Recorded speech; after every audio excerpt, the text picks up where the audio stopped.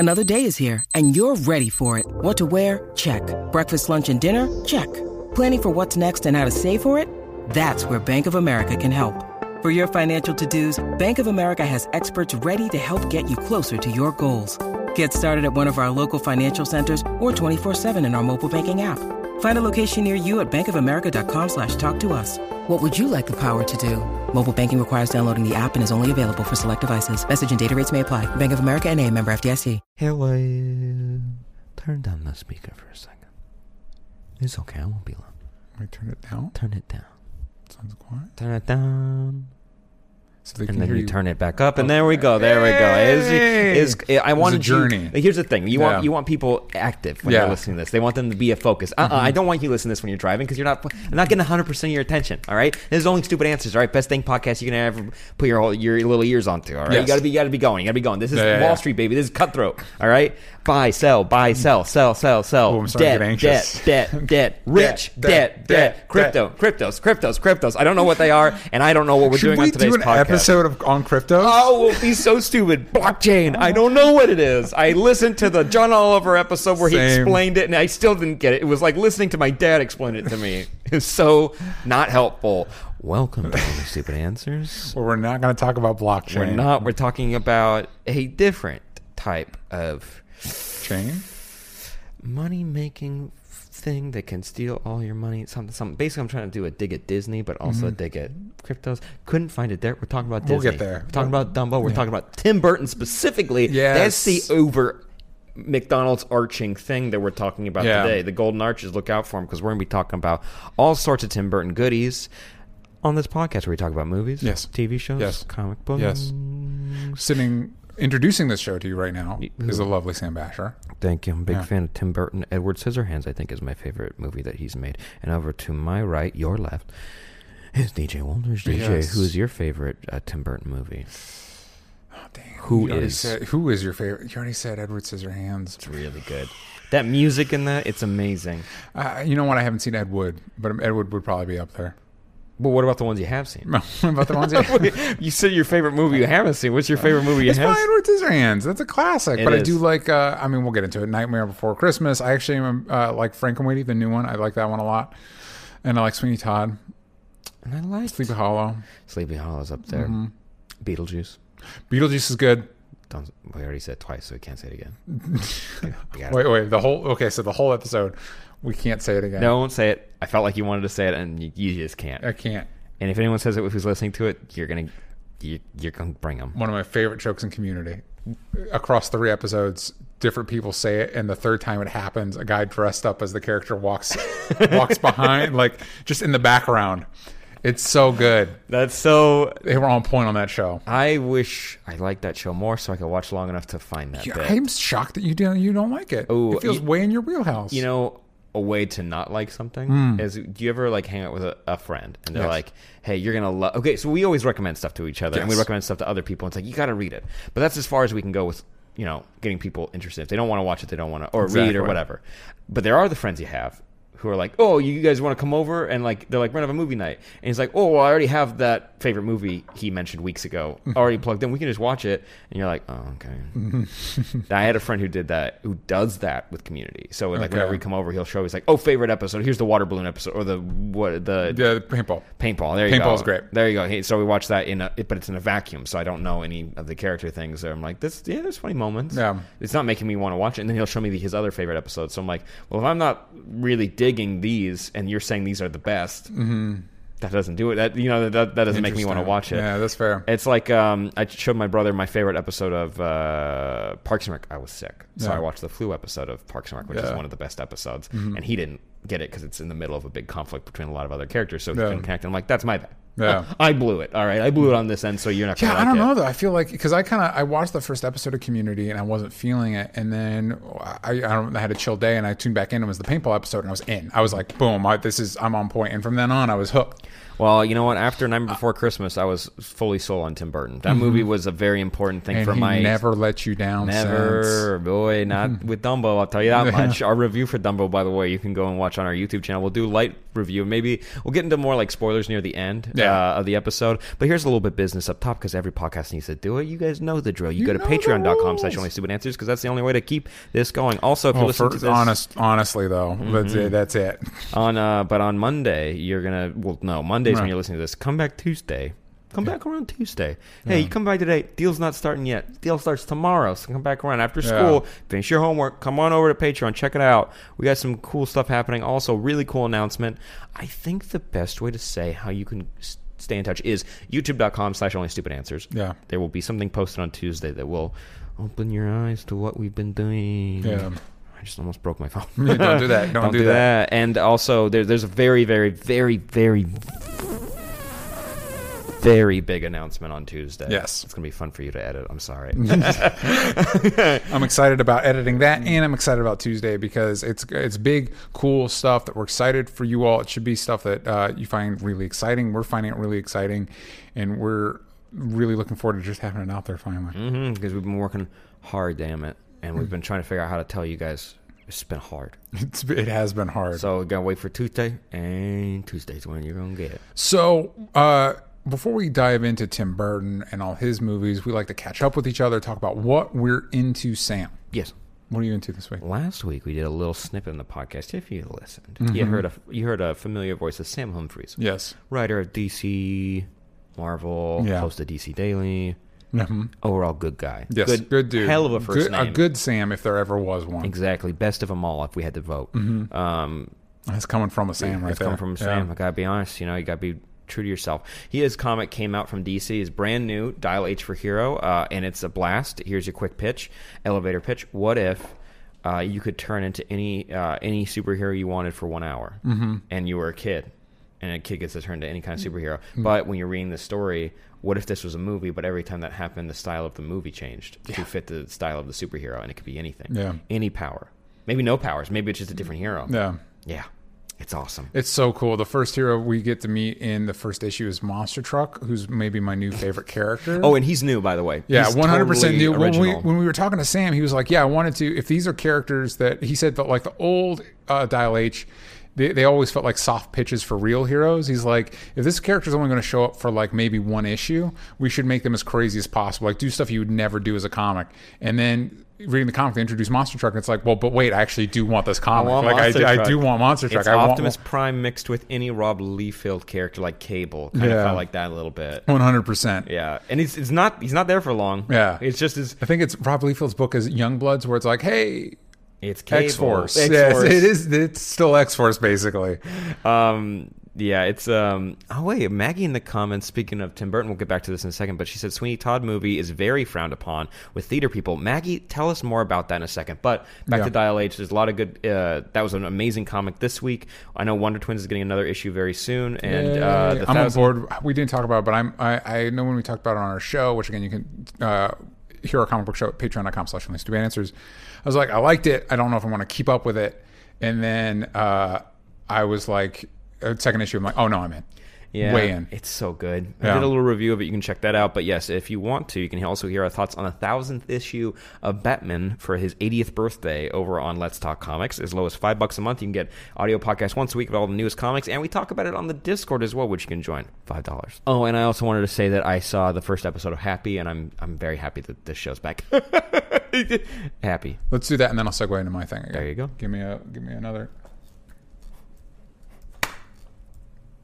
There you go. Oh, and before DJ gets a second, I want to suck up more time by saying I saw the first episode of Happy, season 2. It's back on Sci-Fi. Ooh, doggy! Exciting. It's okay. So I think the first episode of the first season of Happy, is better, but it's still Happy. Yeah. So good. I'm happy. That's good. I'm so excited because weird.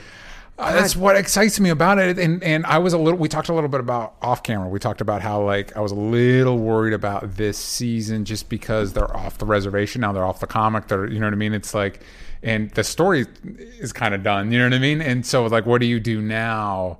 So I'm happy to visit all the holidays. There is. I'll say this. So they're leaning hard into Easter, which is great. Yeah.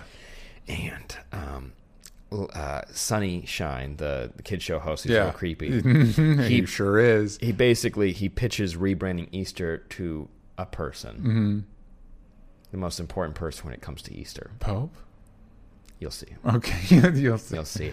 It is bananas. I'm excited. It's truly bananas. And if you guys like hyperviolence, but it's done for comedy's sake. Yeah. Where it's like, oh no, it's oh no. That's an oh no moment. It's barely violence. It's like getting slimed on Nickelodeon because it's like that's gross, but it's funny, Yeah, there's some really, especially in season 1, there's some really dark humor. Oh, there's one scene where you're starting to see where censorship laws work around this show because it's like I didn't see the direct violent thing that happened, but I see the aftermath, and I think I'm more traumatized by the aftermath than I guess the law is you can't show it. Yeah. But then when you look at it after, you're like, that's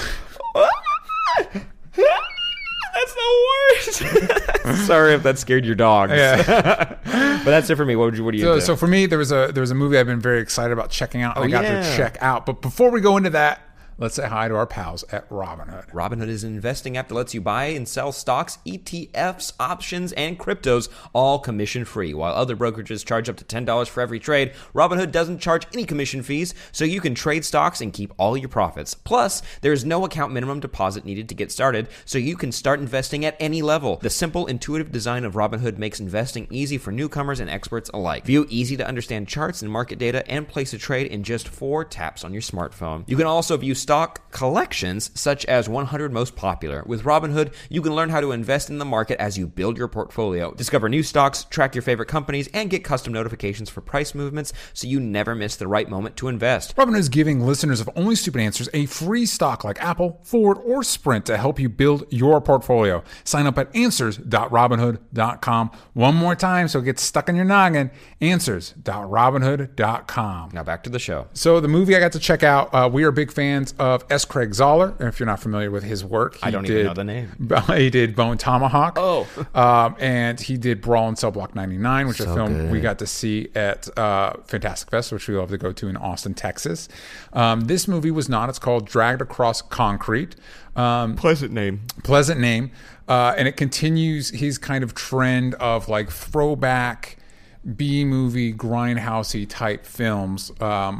And it was funny because I have 3 movies in now. I see how he has a formula. It's you take as long as you can to get to the fireworks factory, and then everything happens. Mm-hmm. You know what I mean? Once you've gone through the however long your movie is to get to the end, and then you get the little treat at the end.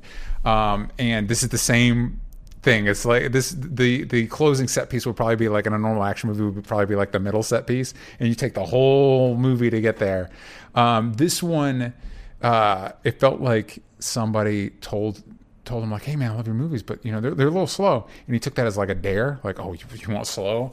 Knuckles crack. And so I will say I felt the slowest buildup of his movies. For those that don't know, the film follows a few different directions, but a bulk of the movie follows 2 rogue cops played by Mel Gibson and Vince Vaughn, as they are trying to they are suspended, and so they're trying to make some extra money to make ends meet, but also follows Tory Kittles, who plays a gangster along with Michael J. White, or a gentleman that just got out of prison, and so he's kind of getting back in the life of crime to help his family, and they're going to intersect. And Jennifer Carpenter's in there. There's a bunch of people in there. Jennifer Carpenter's in there. Don Johnson's in there again from back from Brawl in Cell Block 99. He was in there as well. And there's some challenging stuff in there, especially if you have more liberal sensibilities. What, you mean a movie starring Mel Gibson and Vince Vaughn and Don Johnson? Yeah. It kind of winks at, there's some people, we talked to a gentleman at one point that labeled S. Craig Zoller stuff as alt-right, which felt a little unwarranted. This winks at that, but doesn't go that direction. I think I was nervous up until the end, and the way the movie ends made me feel more confident that he knew the type of movie he was making and what he wanted to say. And this might turn some people off. What the movie's basically trying to say is it doesn't matter who you are, where you come from, what group of people you belong to. Everybody's an asshole. We're all kind of assholes, and there are assholes in every group. And we're all just trying to figure out how to live life and fuck each other over. That's basically all it is. Oh, honestly, really positive tale. No, there are no good characters. I think Tory Kittles plays the most positive person, but he's still a person that just got out of prison and is doing life of crime stuff. Everybody's kind of messed up. But as you meet these archetypes and everything, they fill out their personal lives, give them inner lives, make you feel. It made me feel invested, at least. Some of the dialogue is a little bit clunkier and on the nose. Like there's a character that like, I'm as liberal as they come, but you know what I mean, that type of thing. But like once the movie, racial slur. Yeah, exactly. But once the movie clicks in, and it gets to like what it's been building to, hell yeah, all about the movie. It's like 2 hours and 40 minutes. No, man, it could have been 2 hours. So long. It could have been 2 hours. It could have been 2 hours and still felt like a long movie. Avengers just earned it, and that's after 22 movies. I don't. You didn't like that movie. Infinity War could have been shorter. Anyway. Endgame earned it for me. Yeah. And it barely did. You're right under the wire, dude. You gotta tone it back. Listen, after. There are movies that, like you said, are in that link. I think Dark Knight's one of them. I think the Lord of the Rings movies, for the most part, it makes sense. Blade Runner. By the way, the Lord of the Rings movies are good at 3 hours. The extended editions, too much. Throw them right in the There's trash. a reason they cut that stuff out. It just makes them longer. It's like a lecture. Yeah. At that point. Sorry, I know there's a lot of people who love those movies, and they are very well made. There you go. You enjoy them. I don't. That would be interesting. Do you have interest in seeing this movie? Enough. Yeah. I like to brawl in Subblock 99. I forgot who. After the show, remind me who we were talking to about those movies. Because I do remember that conversation. I wouldn't label it those. I mean, I can't say anything about this movie, but they are definitely more right-leaning, I'd say, in terms of just basic outlook of how people behave, or the way that the heroes are portrayed. Yeah. That being said, it's not that much though, because it's still a movie, and like who makes movies are usually people like more left-leaning and stuff, or people who label themselves centrists or whatever. Anywho, it's I think if you guys want some gritty man movies, feels like they're pumped with testosterone, but not the way that Fast and Furious is, where that's Monster Energy drink. Like this is like. It's like modern day Cowboys. Yeah, 100%. And I think I can't recommend Bone Tomahawk enough. That movie's amazing. If you enjoy, I say go down the line. If you see Bone Tomahawk and you're like, oh, I'm feeling this, definitely check out Brawl in Cell Block 99. If you're still into it, then do Dragged Across Concrete. Yeah. So don't jump into Drag Across Concrete, because that might be you got to earn it. Yeah, it might be too much for you. Or more like the director has to earn your trust to get to that last movie. But with that, we also saw a movie this week. Big shout out, thank you to the people at fine folks at Disney who invited us to the El Capitan. If you guys are not familiar, that is Disney's theater in downtown, or it's in Hollywood, and it's on the main strip next to Jimmy Kimmel and the Chinese Theater and the Walk of Fame and everything. And we were able to watch Dumbo in one of the most amazing theaters that is in Los Angeles, and it was quite a treat. And we have our review out there. Overall, we were not super impressed by this movie. It's not for us. Not for us, and I think kids would like it. Parents, sorry, there's not. I don't think there's much there for you. I know Maggie Whitmer, one of our Patreon supporters, and who's watching live with us. She messaged me after the movie because I posted that we were there on my Instagram, and she was like, "How good was it?" And I said, That's all I could say. Yeah. And she was like, I'm still probably going to watch it. And I get it. If you're a Disney fan and if you've enjoyed the live-action movies, I would like to know what your thought on that is.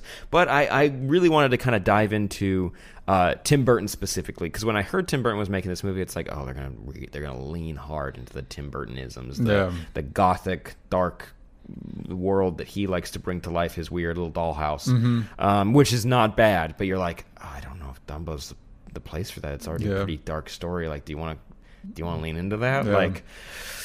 We'll see. But overall, the movie was just kind of okay. Great to see all those famous people in one movie. And Dumbo, there's a lot. It's Colin Farrell, Michael Keaton, Danny DeVito, Eva Green, Alan Arkin. Just so many people are in it. A few of them, like Danny DeVito and Michael Keaton, I think this is their fourth movie with Tim Burton. Eva Green, this is her third.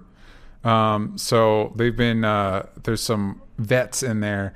And to me, it felt very not. It just felt like there wasn't a lot in there that was like, oh, Tim Burton. No, I mean there were. I will say it's in the trailer as well. Dreamland, one of the theme parks that they go to, or it's more of like an installed circus. Yeah.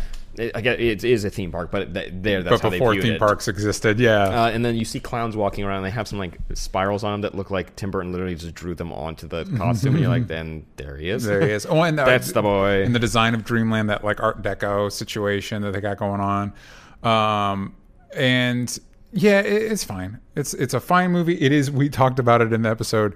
It's crazy how hard the movie appears to rip on Walt Disney himself. It's a weird one. With Michael Keaton, I was reading a review that pointed out like, what's more Disney than Disney controlling how you rip on Disney? Mm-hmm. You know what I mean? Like they're like, oh, you can make jokes, but we're the ones, we're in control of that. Yeah. We control how far you can go. They still make fun of Disney. Yes. They still fully rip on Disney, and this is how it strays from the animated property, because it's not. I guess that's the way that Tim Burton decided to interpret this, because it's like, no, if there's an animal in it, but it's not allowed to talk, unlike every other live-action adaptation of their cartoons where they have had talking animals with like Jungle Book, yeah. And Beauty and the Beast had talking furniture. Yeah, it did have talking furniture. And Lion King's coming out soon, so... Yeah. And Aladdin has Iago. What if they don't talk? No, there's a whole voice cast. There's a whole voice cast for Lion King. I don't even know what I'm saying at this point. I don't know why Dumbo didn't talk in this. It just made the movie a lot. I felt like it hindered the movie a lot more. Interesting. I think I would have tuned out quicker if the elephant started talking. Well, in the animated movie, Dumbo's surrounded by other elephants that he interacts with, and there is like shenanigans that the elephants get into. Shenanigans ensue. I did like how, to supplement that, because people need to, it's supposed to be for Outcast. Tim Burton loves his Outcast. Why people wanted to do a Dumbo movie. But instead, the other elephants kind of making fun of Dumbo. This cute ass, ready to be marketed for toys, like adorable, eyes are too big for its head, and then the massive ears. Dumbo plops out, and everybody's like, "Oh, what a freak!" It's so confusing. And it's like, what are you talking about? Like, what?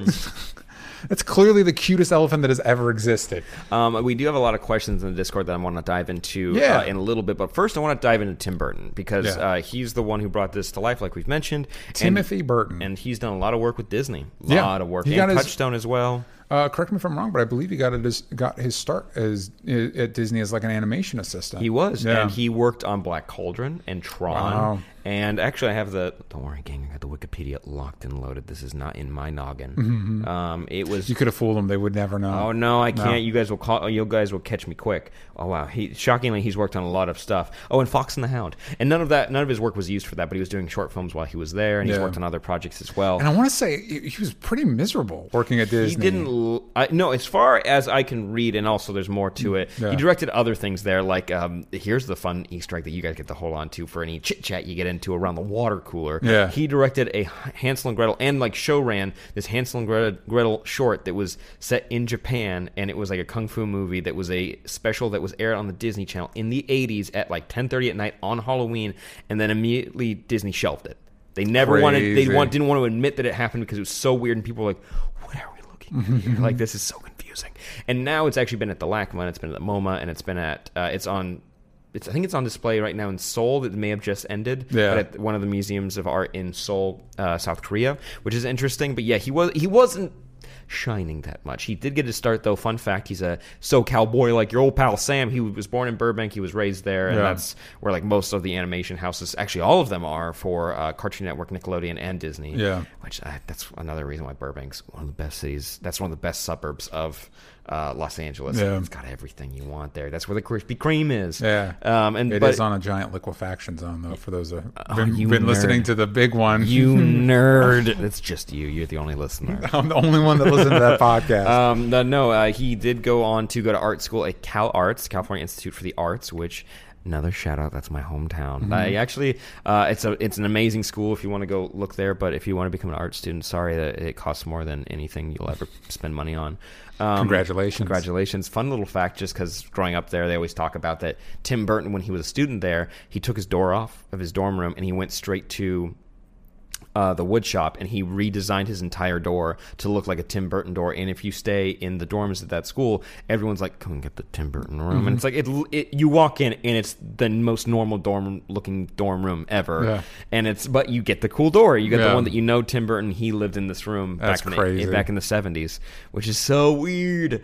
That's when my parents moved out there. He's just a little bit younger than my parents, which is so weird. Yeah.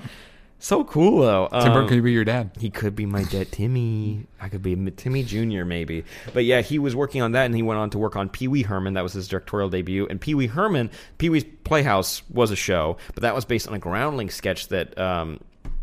what's his name? What is Pee-wee's human name? Yeah. What is his name? I totally blanked. Paul Rubens. He was a Groundlingsman. Yeah. Groundlings, if you guys don't know, is a improv school out here before UCB, Upright Citizens Brigade, made their way to the West Coast.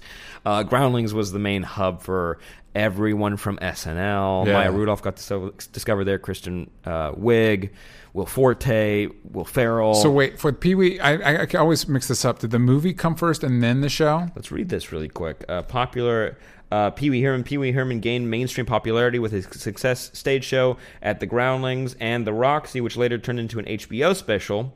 Yes, I believe it was an HBO special, then it was the movie, then it was the TV show. Nice. That's how you do. And in that, you also got the sequel, and that's where he grew hot dogs on trees, and when old people ate them, they turned into children. Classic. Not a fan of the sequel? Oh, it's great. It might be better than the first. It's not better than the first. The first one does give you nightmares, and it is a wonderful, just like dark childhood nightmare of a movie, and Large Marge still scares kids to this day. He's so unbelievably frightening. But yeah, he went from Pee-wee's Playhouse to his first big movie, working with Michael Keaton to do Beetlejuice, which is an all-time favorite movie for most people. Most people, like when you think Tim Burton and his best of the best, I cannot believe it is not on his top IMDb page. Corpse Bride's up there as a producer role. Are you kidding me? Are you kidding me? Yeah, Beetlejuice is up there as one of his first ones. It is such a absolutely delightful movie. Do you remember the first time you watched Beetlejuice? I was a more grown-up person when I saw it. I remember watching the Beetlejuice cartoon, which is weird to think about that existing. It did. Yeah, I watched the Beetlejuice cartoon as a kid, but I think I was in college when I first saw Beetlejuice. Did you see... did you ever go to Universal Studios Florida when they had Beetlejuice and the Ghostbusters show? No. That does sound really cool. It does sound super cool. They try to catch Beetlejuice because he's like That's a demon. Amazing. Yeah, why, that would happen today. If those franchises came out now, that would have 100% been a thing that people talked about. Oh yeah, I would have loved that. Soft pitch. Yeah. All right. Blumhouse. Are Blumhouse the ones that do the studio that brought you The Conjuring? No, that's Warner Brothers. Okay. Well, Blumhouse. Let's stick with Blumhouse. Does everything else. Yeah. Let's stick with the Blumhouse horror Beetlejuice reboot. Tim Burton's got to be there. James Wan directing Beetlejuice. Hard R. Could you imagine how intricate James Wan's, like the backstage area where Beetlejuice goes, where like the ghosts go, and like the waiting area? Imagine how just deep that is. You see all of James Wan's like creations, like you see the Nun, and you see like Annabelle, and you see all like the Conjuring demons and everything like that. It would be intense, and it would spawn 19 spin-off movies after that. Yeah, 100%. Who would be the new Michael Keaton for that role? Michael Keaton. He would be. I think you might have to. He's but here's the thing. So in this situation, you're going for an actual scary Beetlejuice.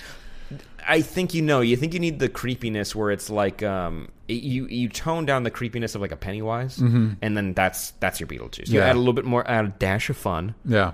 And then sugar spice everything nice. No, but I'm thinking James. What I'm trying to get at here is this James Wan, Blumhouse, whatever. It's you a real scary Beetlejuice, like the one nobody wants. You know what I mean? Like, but like hard edgy. If this was made like 5 years ago, like dark reboot. You know what I mean? Andy Serkis. Wow. And I just say that because I think he would have been a better Pennywise too. I don't disagree. Yeah, don't disagree. I did like Pennywise, but I think if you put Andy Serkis, if you said for Magneto, I'd be like, yeah, actually, that's yeah. Like Professor X. Oh yeah, that'd be good too. He's really talented, and I feel like he's got that. He's the closest thing you can have to that kind of like iconic type of like Tim Curry, man. Oh fuck. Fun fact: we don't have a Tim Curry anymore. Tim Curry was we have Tim Curry, but we don't have like another like because my brain goes like Vincent Price, and then you got Tim Curry, and now who? I can't think of who the next one is. Fun fact about Vincent Price, besides that one of his last on-screen role was Edward Scissorhands. Yeah.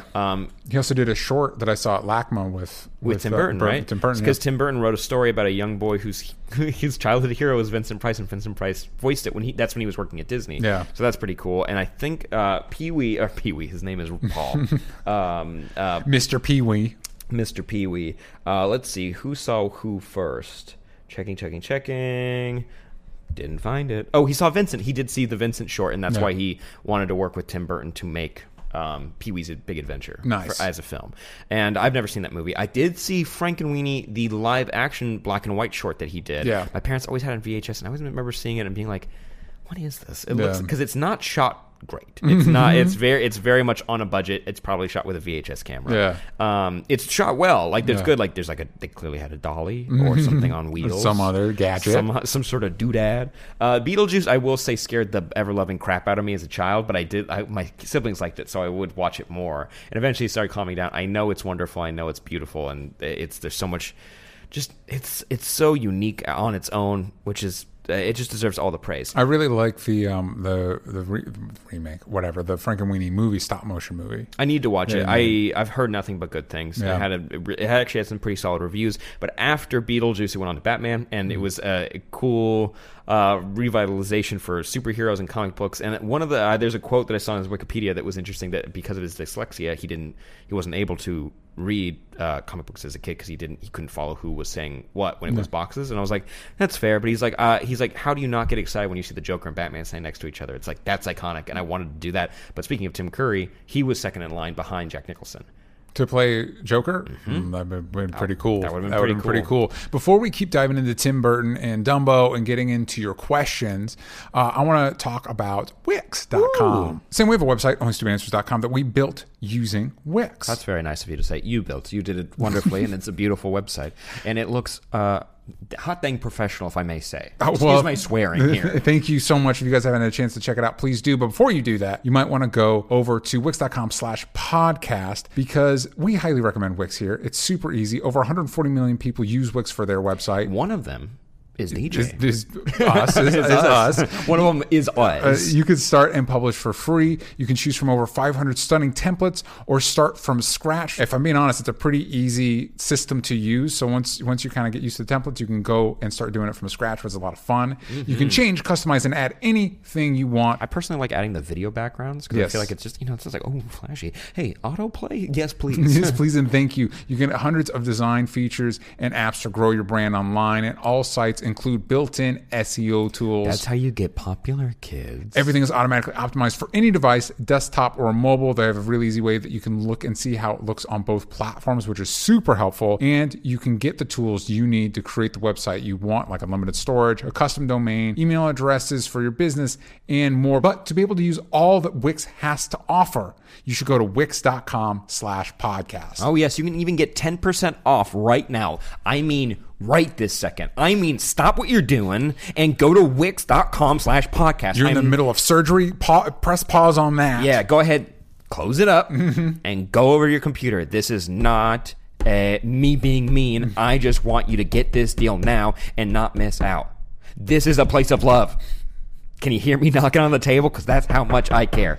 Get started today by going to Wix.com. That's Wix.com/podcast to get 10% off right now. And then you can send me an email from something at yourname.gov. Don't use a gov. You can't use a gov. .tv. There you go. That makes more sense. You're welcome. Thanks, Wix. Back to the show. So Batman was a movie. It was a movie. Yeah. It didn't. I don't know if it did anything for cinema or whatever. I mean, it was the most amount of money spent on any film at the time. It had wow. the biggest advertising and marketing plan, and it was one of the biggest hits period of the time. Yeah. And it was, and rightfully so. It's the scale of that film is insane Yeah. for what it is. And it was funny hearing people how he pitched Michael Keaton to be his Batman, because they worked together for Beetlejuice, but Michael Keaton had mainly been seen as a comedy actor, so he had never done anything action oriented whatsoever. But the way Tim Burton saw it was that Batman's supposed to be a normal person, he works out and everything, but he should look like a normal person. Yeah. And I like that idea. He's like, he could be like the suave, like whatever, your socialite. Yeah. But he should be a normal person because he's not a cop. He's not a military person. He's someone who dresses up and he has money to be successful. Yeah. I really like the design of the Tim Burton's Batman costume. Real quick, I did just realize who the Beetlejuice could be. That it would be really interesting is Chris Pratt. You talk about a more comedic actor. And you don't believe that. I honestly really like if you let him be gross. I think if you took the manic Andy energy and made it go dark. I thought you were taking a swing at Chris Pratt. No, I legitimately think that would actually play to his sensibility really well. I don't think he would play it though. I don't think he would, but I think that'd be a very interesting. I have trouble buying Chris Pratt in specifically Jurassic World badass like crazy Indiana Jones level whatever Danger Vest Rex Danger Vest, so good. But like if you went the other direction from Andy, I actually think that would be he could do something really interesting with that. Don't disagree. I think it would be. I'd see a screen test. Yeah, I'd watch a trailer. If you made Andy legitimately dangerous. Because he is, if you put it on paper, he's a dangerous person to be around. Yeah, he's a hazard. Yeah. Anyway, sorry. Hey, not a bad pitch. You guys let us know in the Discord who you guys would think would be a good modern day Beetlejuice. Yeah. But the first Batman movie, I remember, just blew my mind as a kid, and it scared me as a kid. I think I actually saw it in theaters, but I was so young that I don't remember. But you know what memory did stick with me?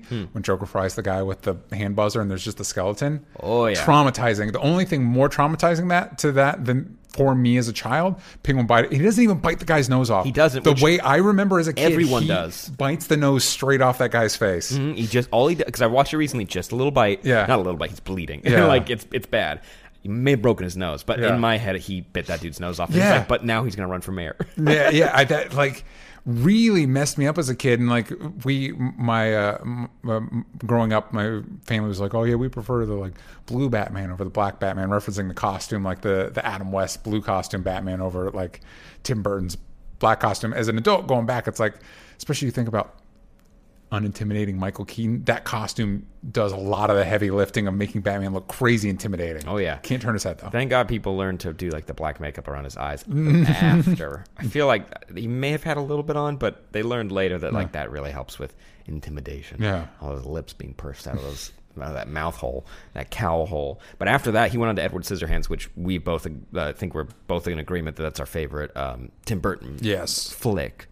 Short joint, if you will. If you will. Edward Scissorhands is great. It does because the neighborhoods with Burbank, like referencing his childhood in Burbank. No, it's Santa Clarita.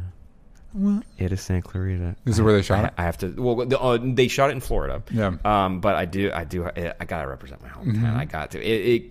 You could say Burbank, but in most of the interviews I read, it's Santa Clarita because the castle is supposed to be CalArts, and so it is on the hill. It's on the highest point in our city, and that's exactly how the town looks. Like it's basically all primary colors and whatever. It's changed since the 90s, but when he went to school there, it would have looked exactly the same. Nice. Also, would have been really new. It would have been a very new city. So it's also a great throwback to his the monster movies he loved growing up and all that stuff. And it's crazy to think about like where things, because after that it's Batman Returns, which a lot of people prefer over the first Batman, but because it traumatized me, I haven't revisited Batman Returns for a minute. I would say I like the Batman over Batman Returns personally, as a personal preference, because like the movie, because watching it, I'm like, oh, aesthetically, this is great.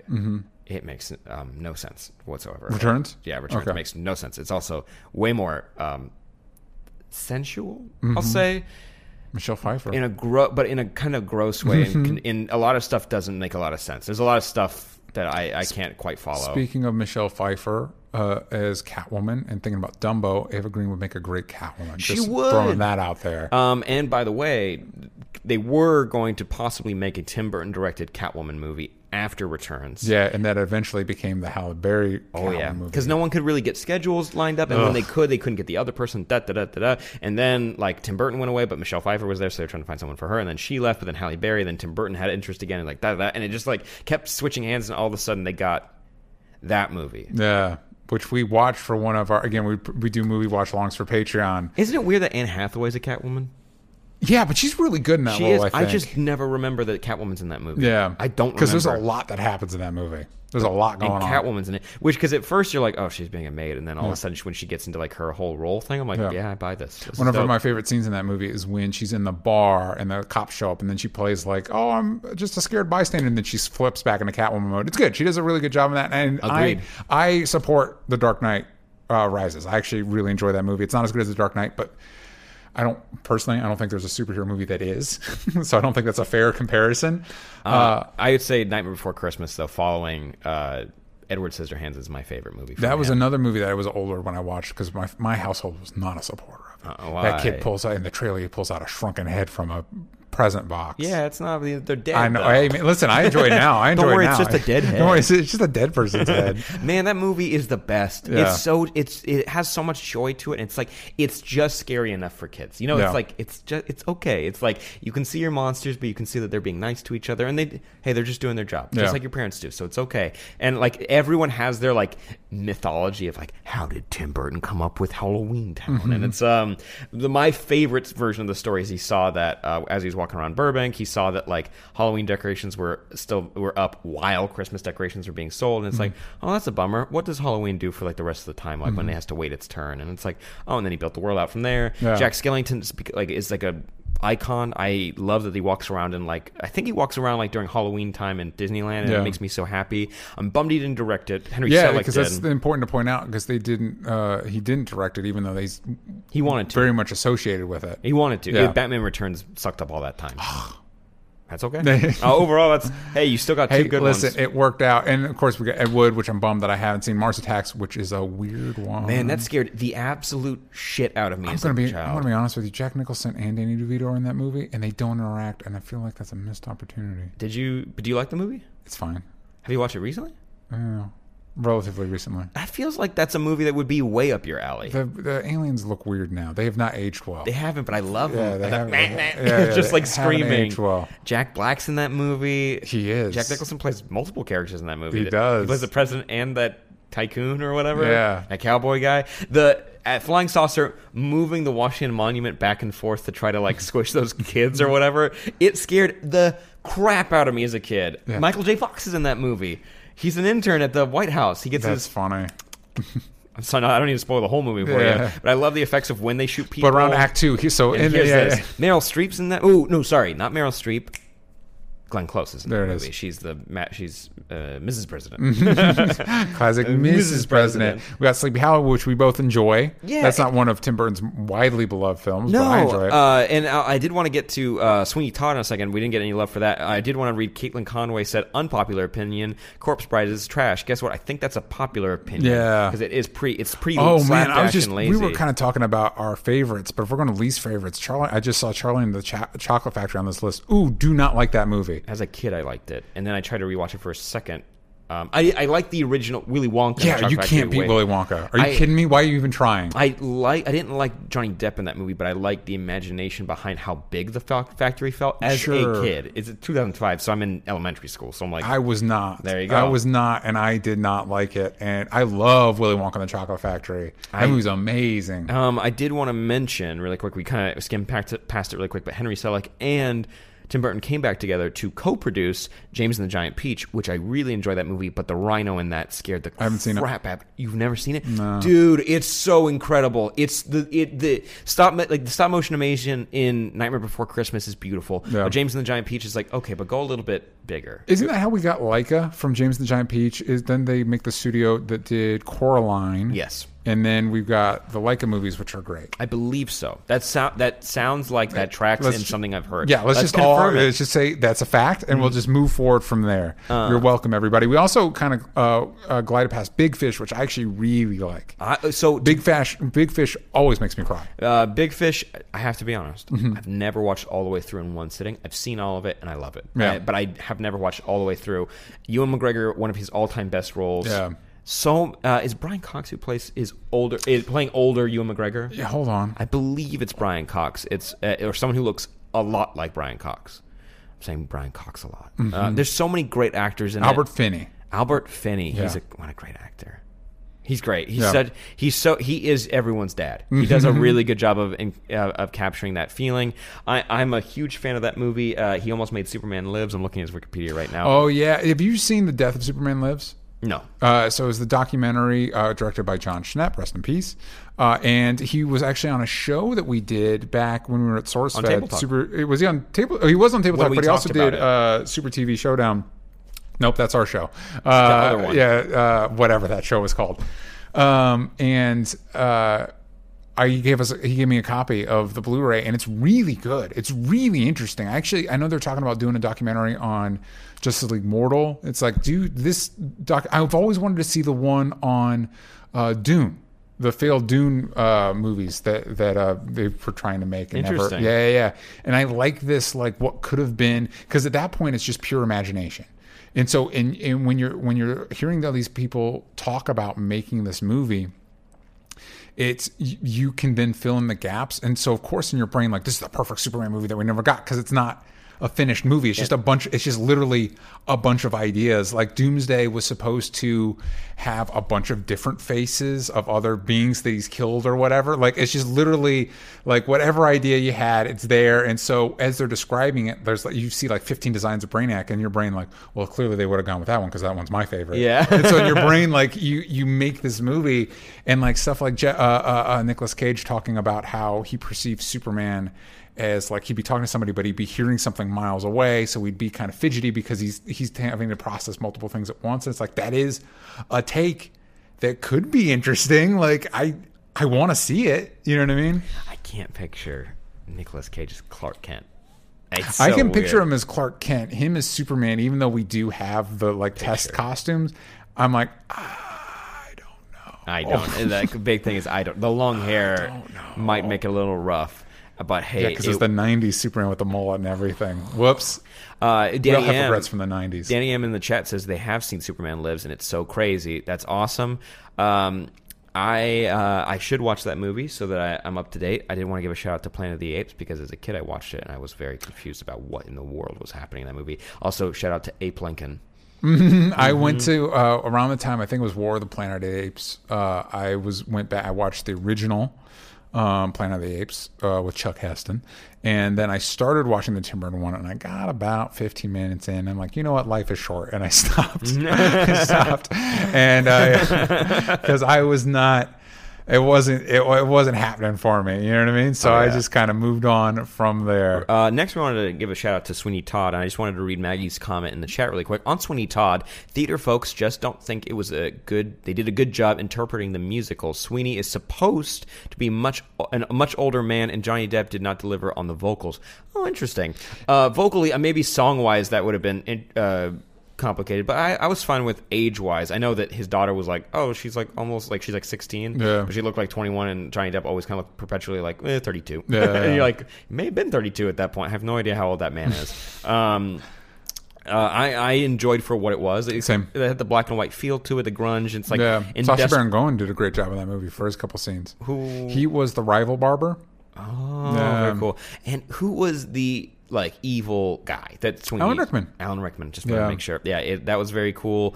Right. And now I gotta double check myself. I felt like it was Alan Rickman in my head, but I just didn't know. So go ahead and check that. But also, I just love the performances from a lot of people in that movie. Sweeney Todd is not a musical that I hold dearly in any way. So, and not to knock it, it's obviously was popular for a reason.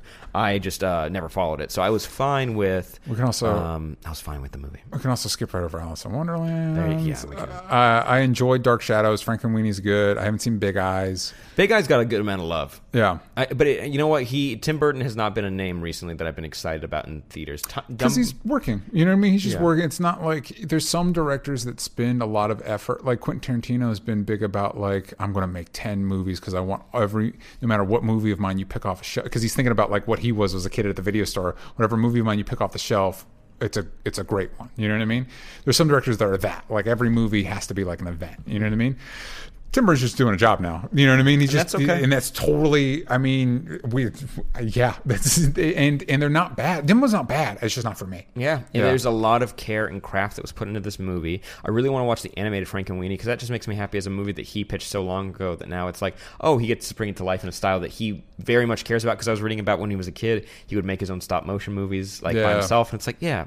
Hell yeah. And if you've ever seen his art, his actual art, it 100% is Nightmare Before Christmas, like his drawings and stuff like that. It's just very much that style. And it's Frankenweenie's cool because it also touches on the other classic Universal movie monsters, like the Creature in the Black Lagoon, Dracula.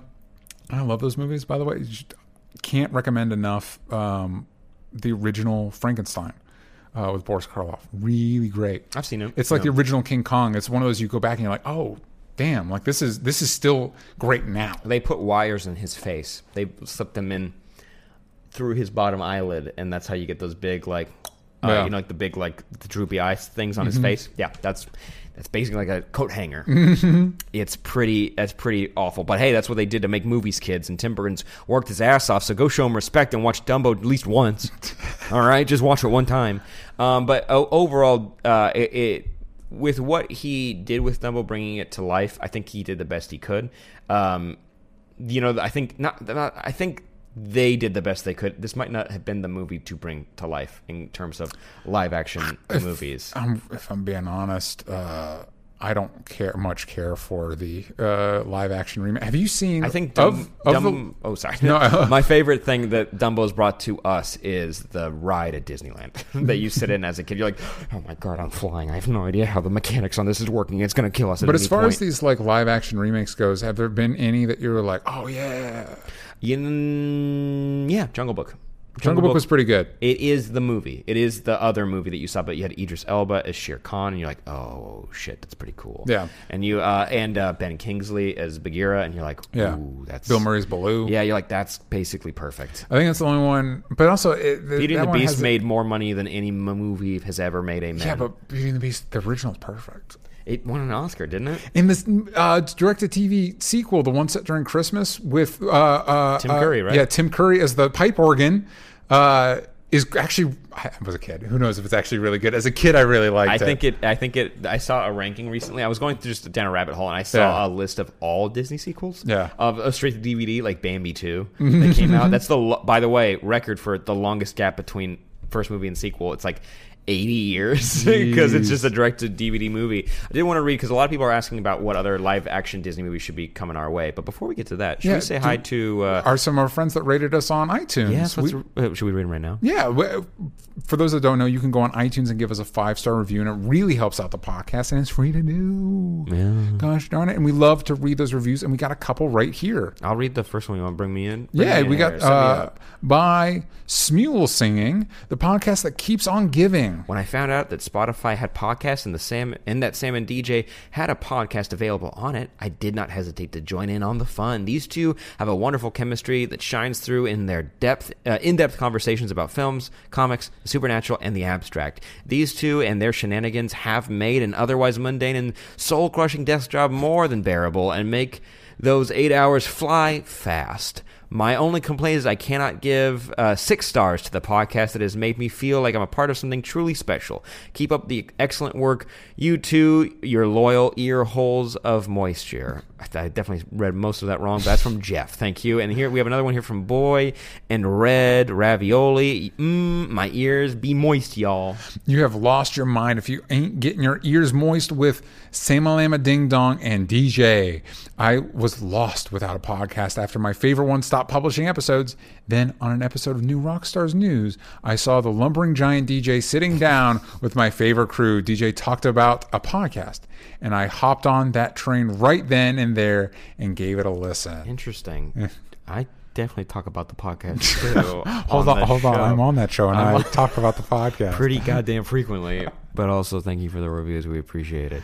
But yes, let's get to our questions real quick, and we can say howdy do to the people in the Discord, because you guys, thanks for joining the Patreon. You guys are the best. From Nathan the Man, imagine Disney giving a big budget to a live-action adaptation of a lesser-known Disney animated property, Atlantis, Treasure Planet, for example, to spin off into a franchise. What lesser-known movie would you like to see turn into a franchise? And then they go on to say, after all, Pirates of the Caribbean isn't making big bucks anymore. They need a new franchise to make. Would Disney ever approach Studio Ghibli to do a live-action version of one of their classics? Okay, so we got a couple questions here, but out of specifically Disney's movies that don't get quite enough love, I feel like Black Cauldron is like in this weird ether of it's gonna get snatched up, and then someone's actually gonna fix the movie and make it the way that it was before they edited the shit out of it. Okay, tell me more about. I'm not necessarily familiar with the Black Cauldron saga. It's a darker fantasy movie, but yes. I know back end stuff from Defunct Land, guys. They have a really good podcast and a great YouTube channel. You should check out. Also, announcement coming from us on Tuesday. Not about Defunct Land, just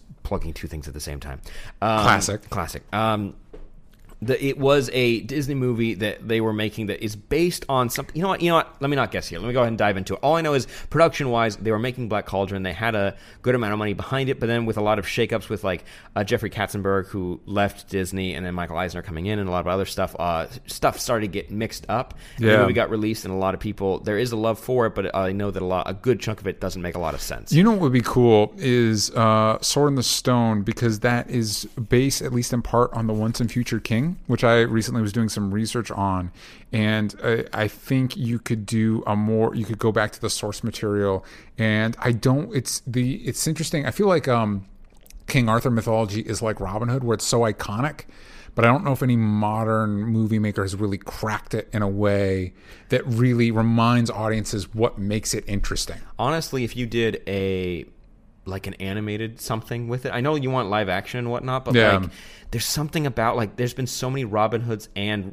King Arthur things that have been tried to reboot or other stories. Like you need a break. And if I feel like not another Sword in the Stone, but like I think if you did like a different type of animated adaptation of one of those stories, you could get a lot of people and like interested. They just did a King Arthur story this year. They just did one. No, it was last year. Would be king. Oh, that's right. Robin Hood was last year. Well, they also did King Arthur. They had that King Arthur from Guy Ritchie, which was 2 years ago now. Yeah, man. By the way, speaking of Disney and Guy Ritchie, I saw a poster of Jafar for Aladdin. God damn it, it looks awful. God damn it. Like you're not feeling that movie? How would you feel about? I was thinking about this today.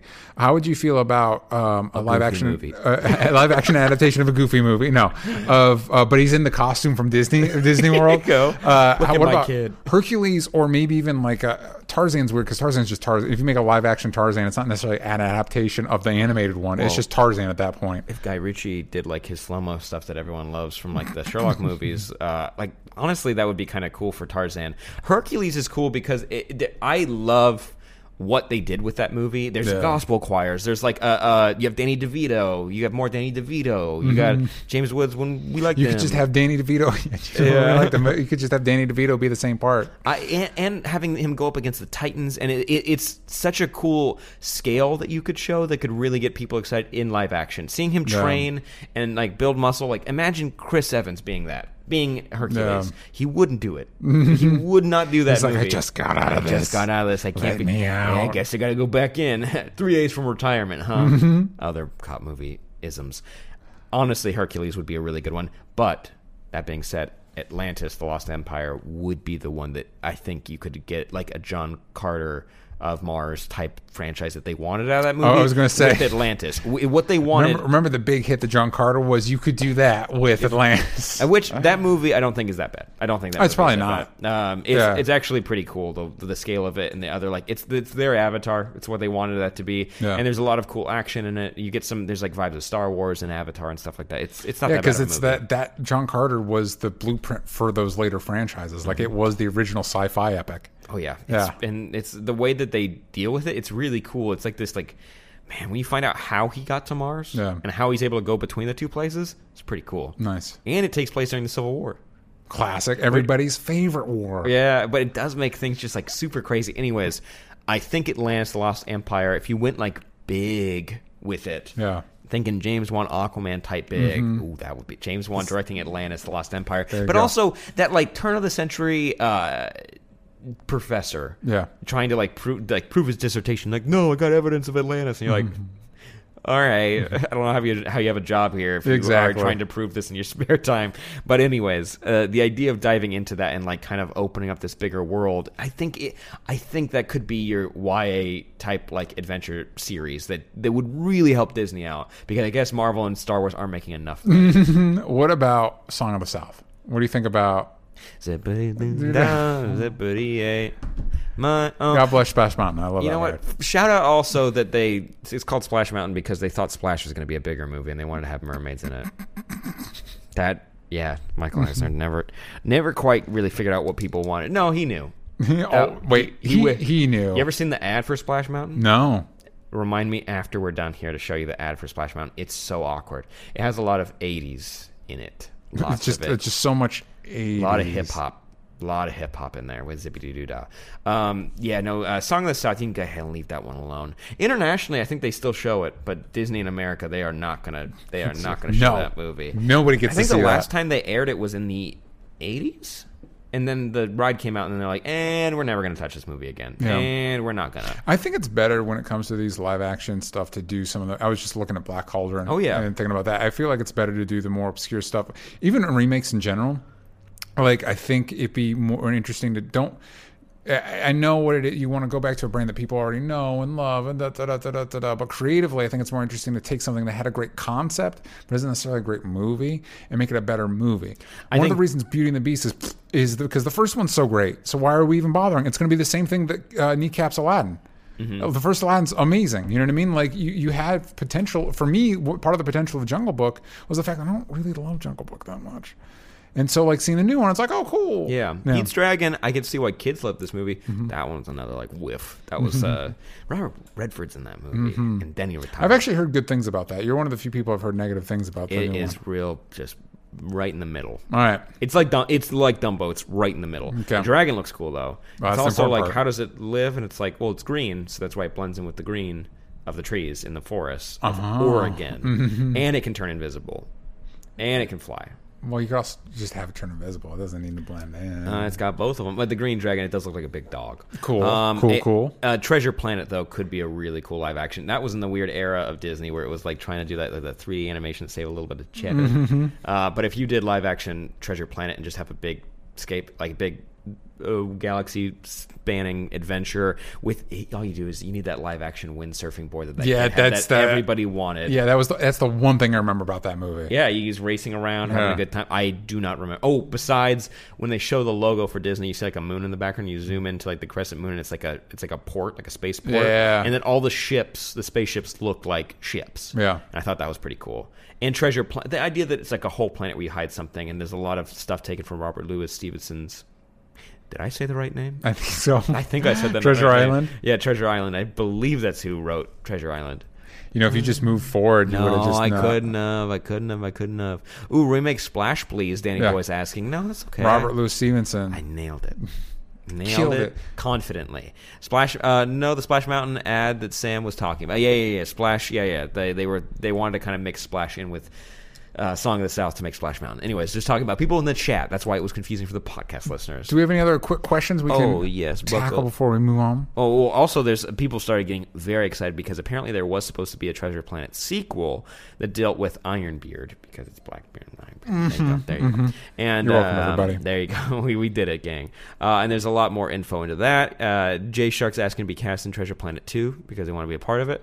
On the Tim Burton side, we had a question. Do you prefer his animated movies or his live action movies? Honestly, I'd say that's from Caitlin Conway. Thank you for joining us live. Mm-hmm. I'd say that he knows how to bring what he wants to life, live action, but I think it's done with the help of claymation most of the time, like Beetlejuice. That's a lot. There's a lot of animation elements to it. I think if it came down to my absolute favorites, it's the animated stuff. And when you say that, you're thinking Night Before Christmas, but that he didn't direct that. Oh shit! Then I guess it is his live action. Yeah, I was thinking the same thing because it's like if you say the animated stuff he directed, it's like Frankenweenie and Corpse Bride. You know, and I like Frankenweenie. Yeah, I guess I have to go with live action stuff then. If I had to pick, and also I did see one more suggestion here that I wanted to bring up: live action Meet the Robinsons, and I would so be down. That's what I think Tomorrowland was supposed to be with George Clooney. That was supposed to look like. Meet the Robinsons was a Disney movie. Yeah. That was around the Chicken Little era. Yeah. Which Chicken Little is a good movie. That is a good movie. You ever seen it? Nah. Yeah, it's a great movie. Zach Braff, you're a big Zach Braff fan. Go watch that movie. I'm a big those big Zach Braff fans out there. Scrub fans, of course. There's Zach Braff fans out there. Listen, I'm a Scrub fan. I am a Scrubs fan. Yeah, Garden State. We all had the soundtrack. Somehow everyone had the soundtrack to that movie. It was like that U2 album that Apple just uploaded to everybody's thing. And then somehow it came right behind it.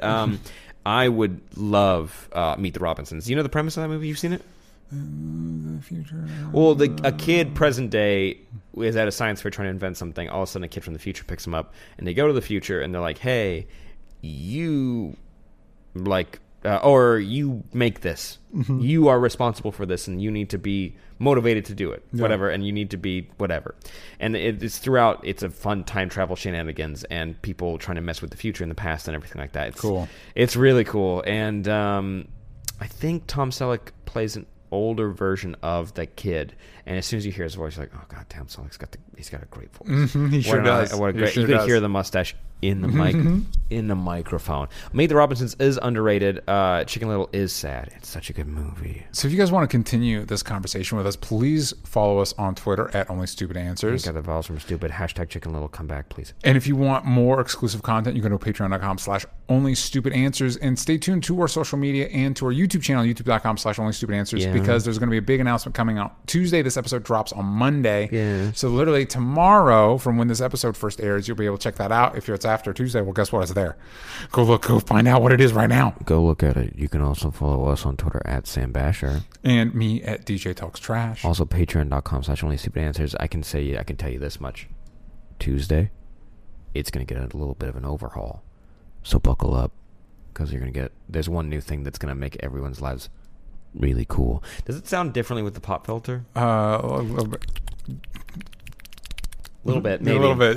Well, that's just for me, and the audio listeners are just confused. You're very welcome for that one. Gang, thank you for joining us. Make sure you rate and review on iTunes. Share it with your friends, because if you don't share it, we die. All right, love you, and we'll see you next time. Bye-bye.